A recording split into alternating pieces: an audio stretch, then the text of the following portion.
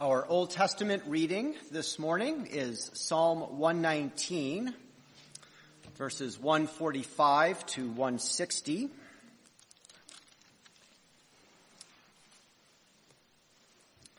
Psalm 119, verses 145 through 160. This is also the sermon text this morning. Hear the word of God. With my whole heart I cry, answer me, O Lord. I will keep your statutes. I call to you, save me, that I may observe your testimonies. I rise before dawn and cry for help. I hope in your words. My eyes are awake before the watches of the night, that I may meditate on your promises. Hear my voice according to your steadfast love. O Lord, according to your justice, give me life. They draw near who persecute me with evil purpose. They are far from your law. But you are near, O Lord, and all your commandments are true. Long have I known from your testimonies that you have founded them forever. Look on my affliction and deliver me, for I do not forget your law. Plead my cause and redeem me. Give me life according to your promise. Salvation is far from the wicked, for they do not seek your statutes. Great is your mercy, O Lord. Give me life according to your rules. Many are my persecutors and my adversaries, but I do not swerve from your testimonies. I look at the faithless with disgust, because they do not keep your commands. Consider how I love your precepts. Give me life according to your steadfast love. The sum of your word is truth, and every one of your righteous rules endures forever. This ends our reading from the Old Testament. Prayer has always been central to the life of the people of God. We certainly can see that in the Psalms. The Psalms provide so many prayers for us, beautiful prayers to the Lord, and in many respects provide a model for us so that we may learn how to pray. Now, we who live under the new covenant, we have even greater privileges in prayer from what the old covenant people had, because our Lord has come.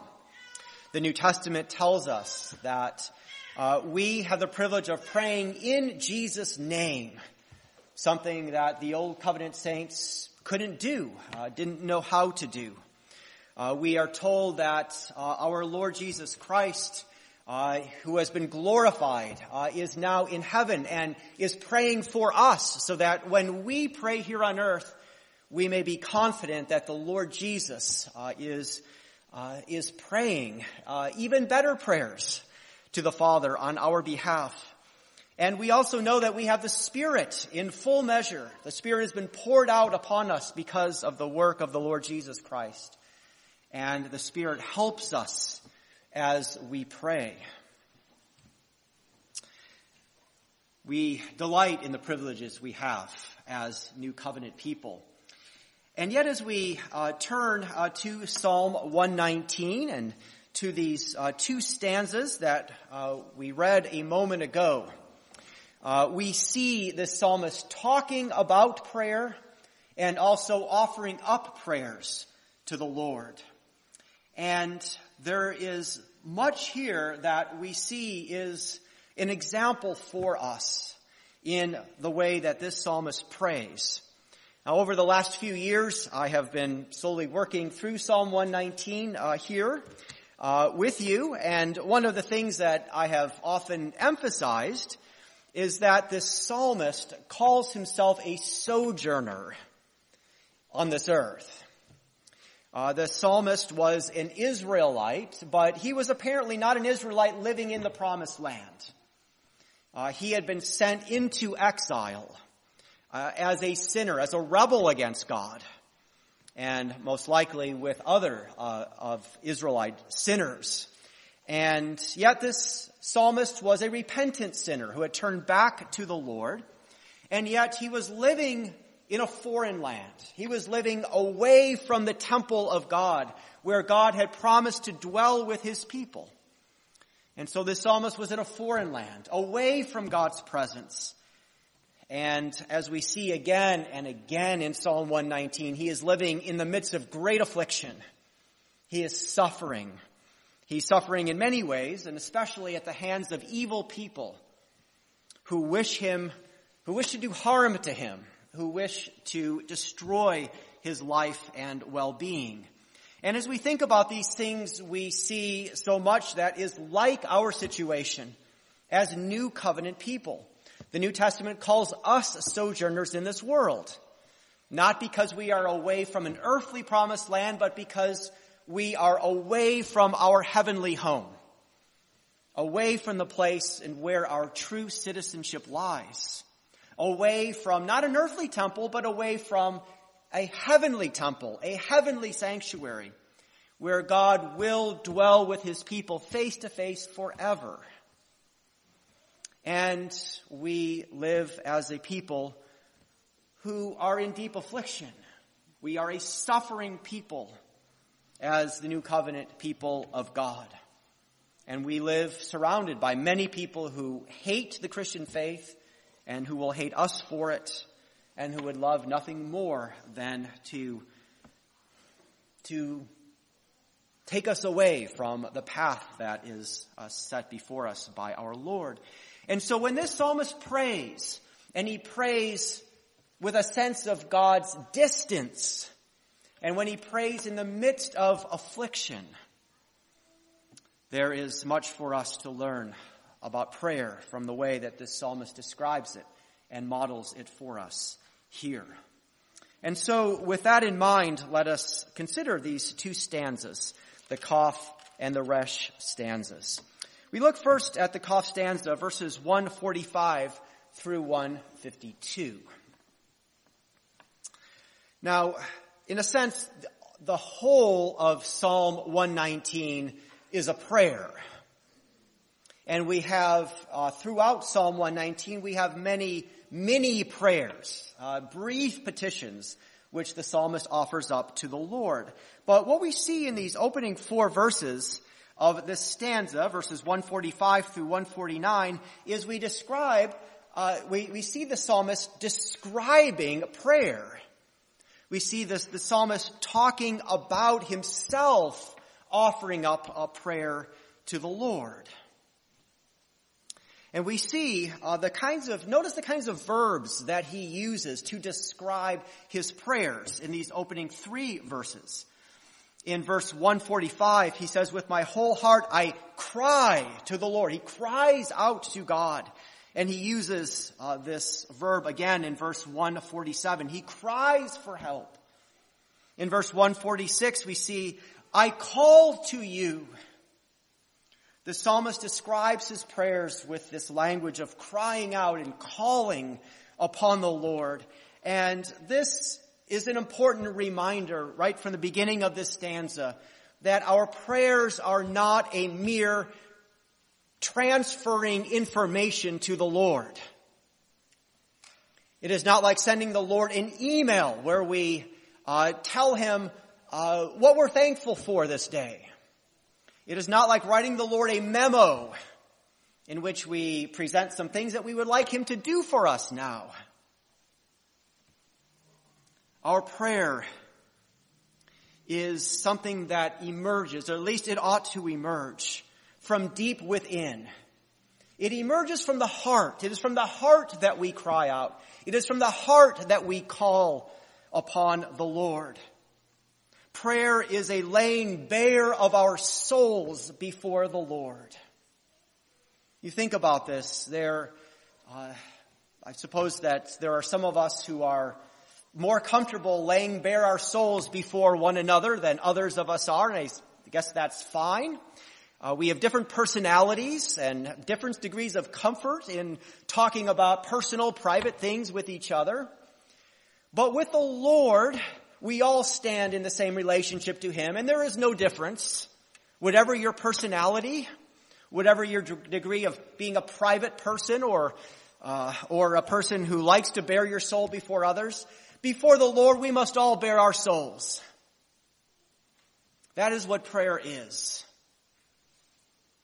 It doesn't do any good to hide what is in your heart before the Lord. He already knows what's there. There is no sin that you can conceal before the Lord because He knows your sins.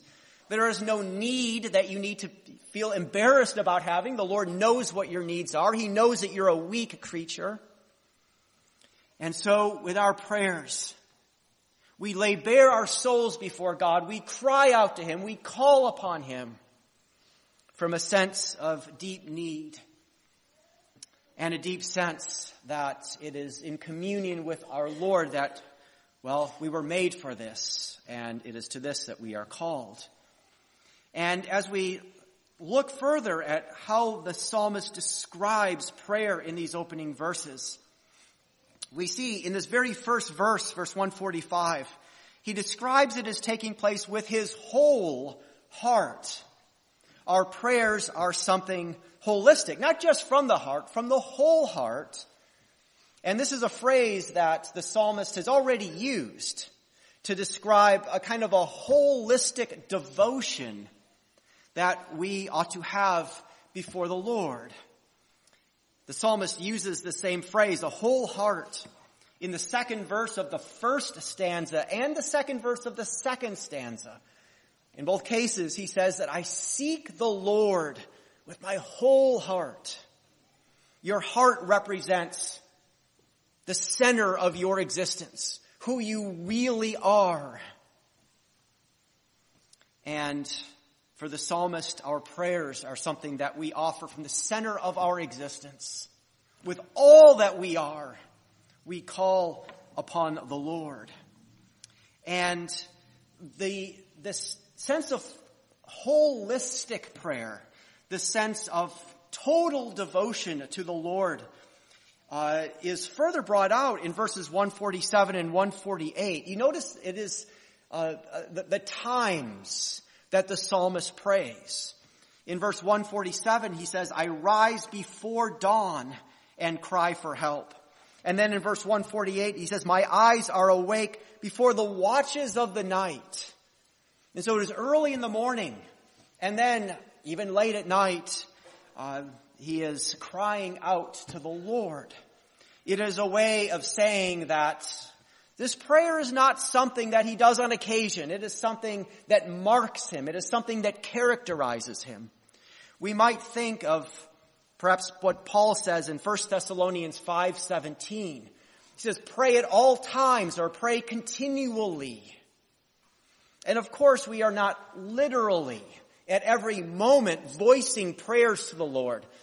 A lot of the day we are thinking about our other responsibilities. We are not even thinking consciously about the Lord.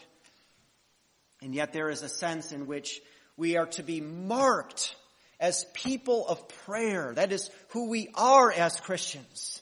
And the thing that characterizes us, if you describe someone, if you think of someone in certain terms, that this is who a person is, you wouldn't think of something that a person does only occasionally, once in a while. Now you think about something that someone does on a regular basis, something that seems to get to the heart of who a person really is. Who are we as Christians? We are people who pray. Not on occasion, but it is something that gets to the heart of who we are. We rise at dawn and we pray. In the watches of the night, we cry out to the Lord. This is who we are. It characterizes us.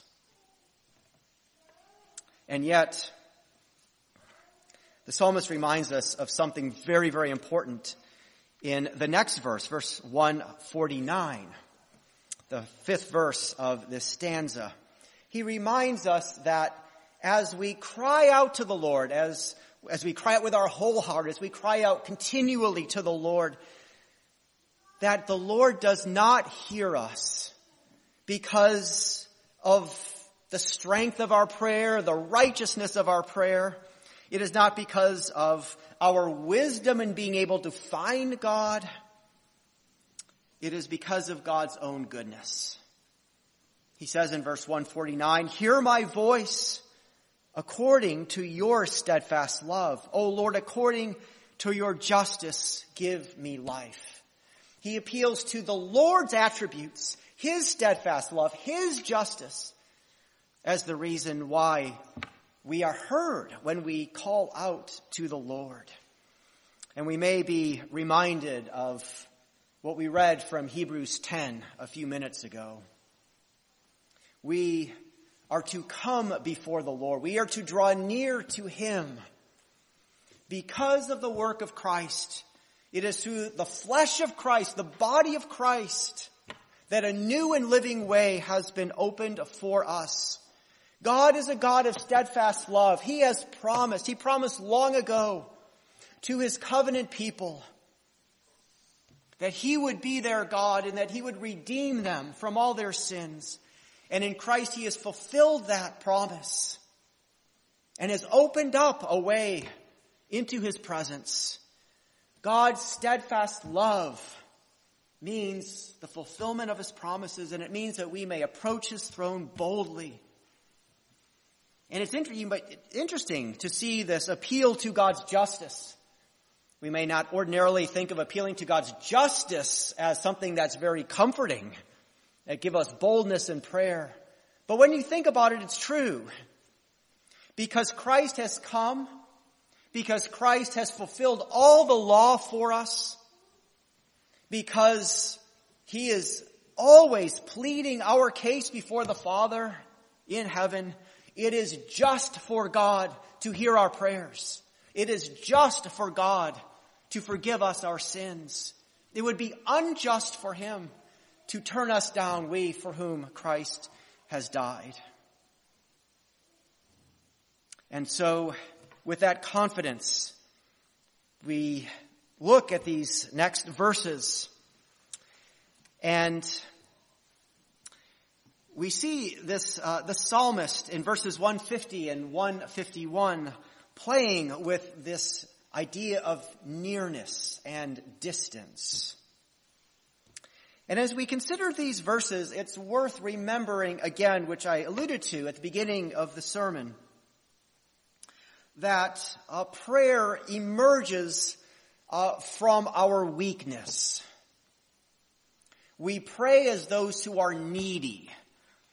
The very fact that we get down on our knees and lift up our hearts and voices to the Lord is an acknowledgement that we are a weak people who need help. And in a sense, we pray to the Lord because he is absent from us.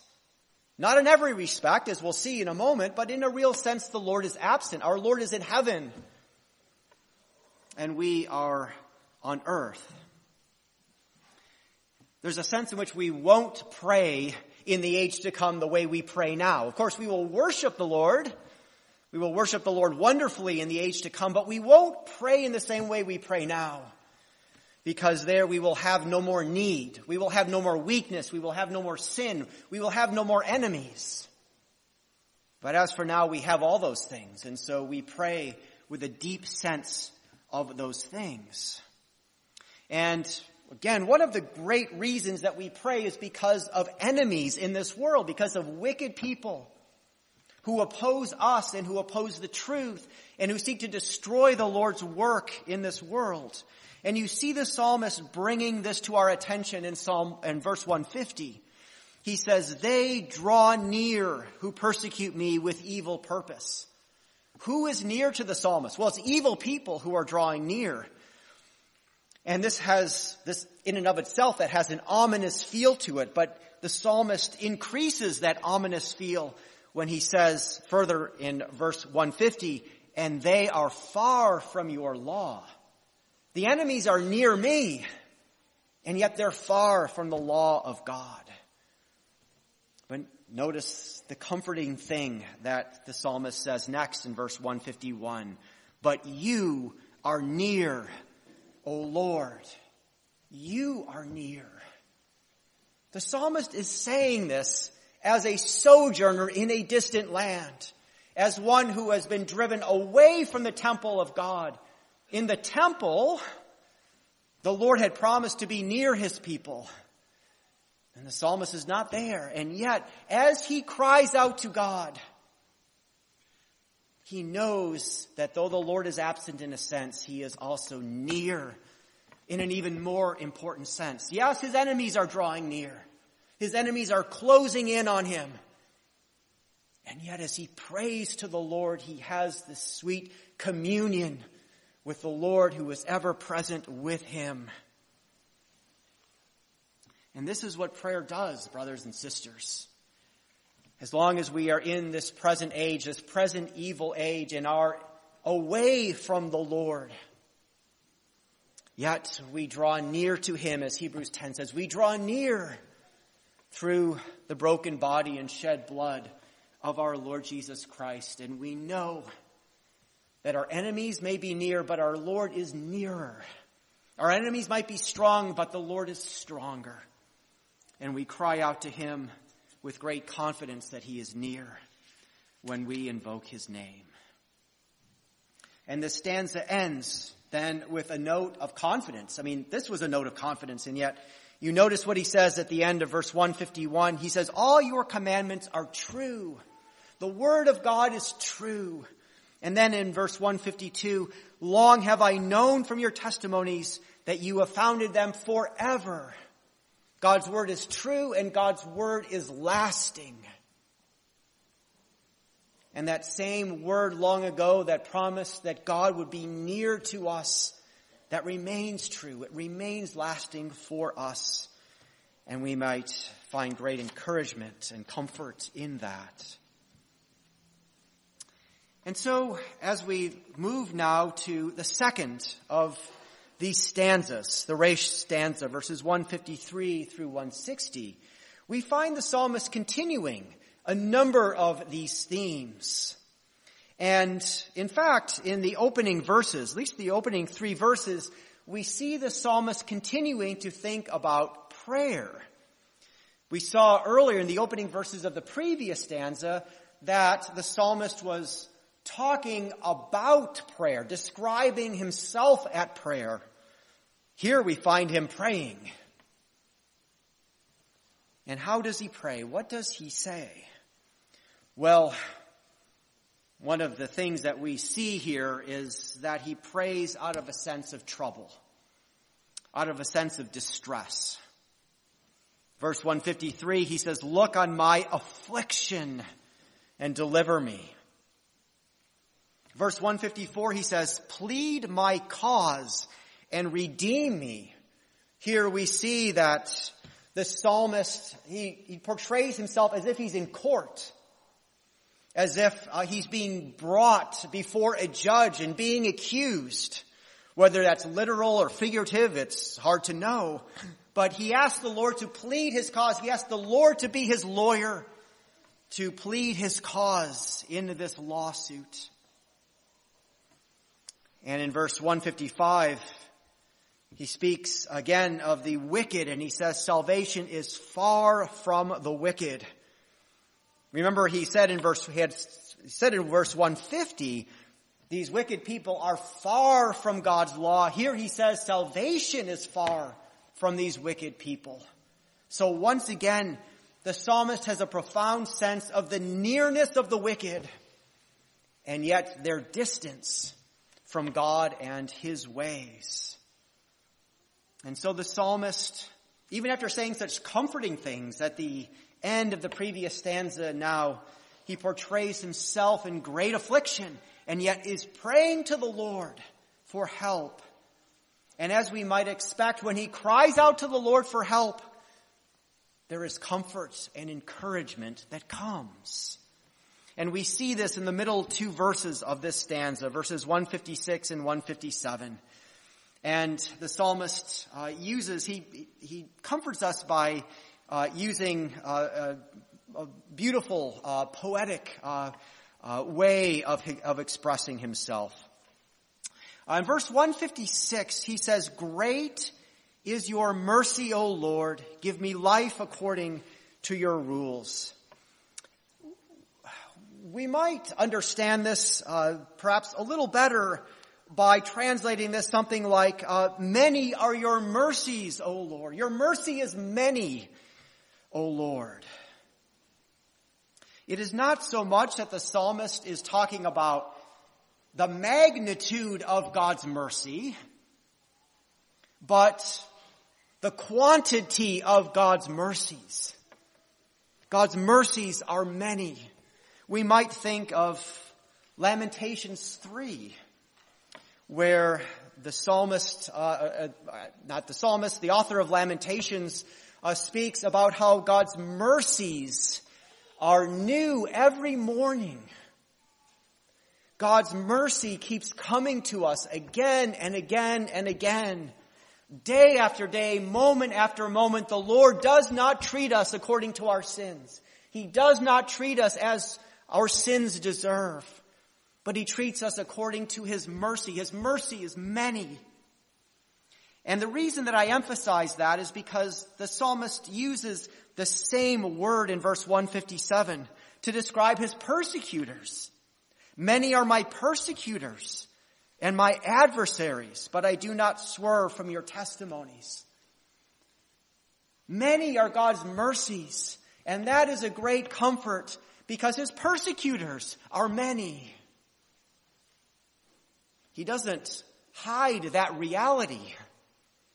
And yet you see what the psalmist is doing. He is assuring us, as he assures himself, that however many adversaries you have, however many enemies of the gospel there may be, there are just as many mercies of God.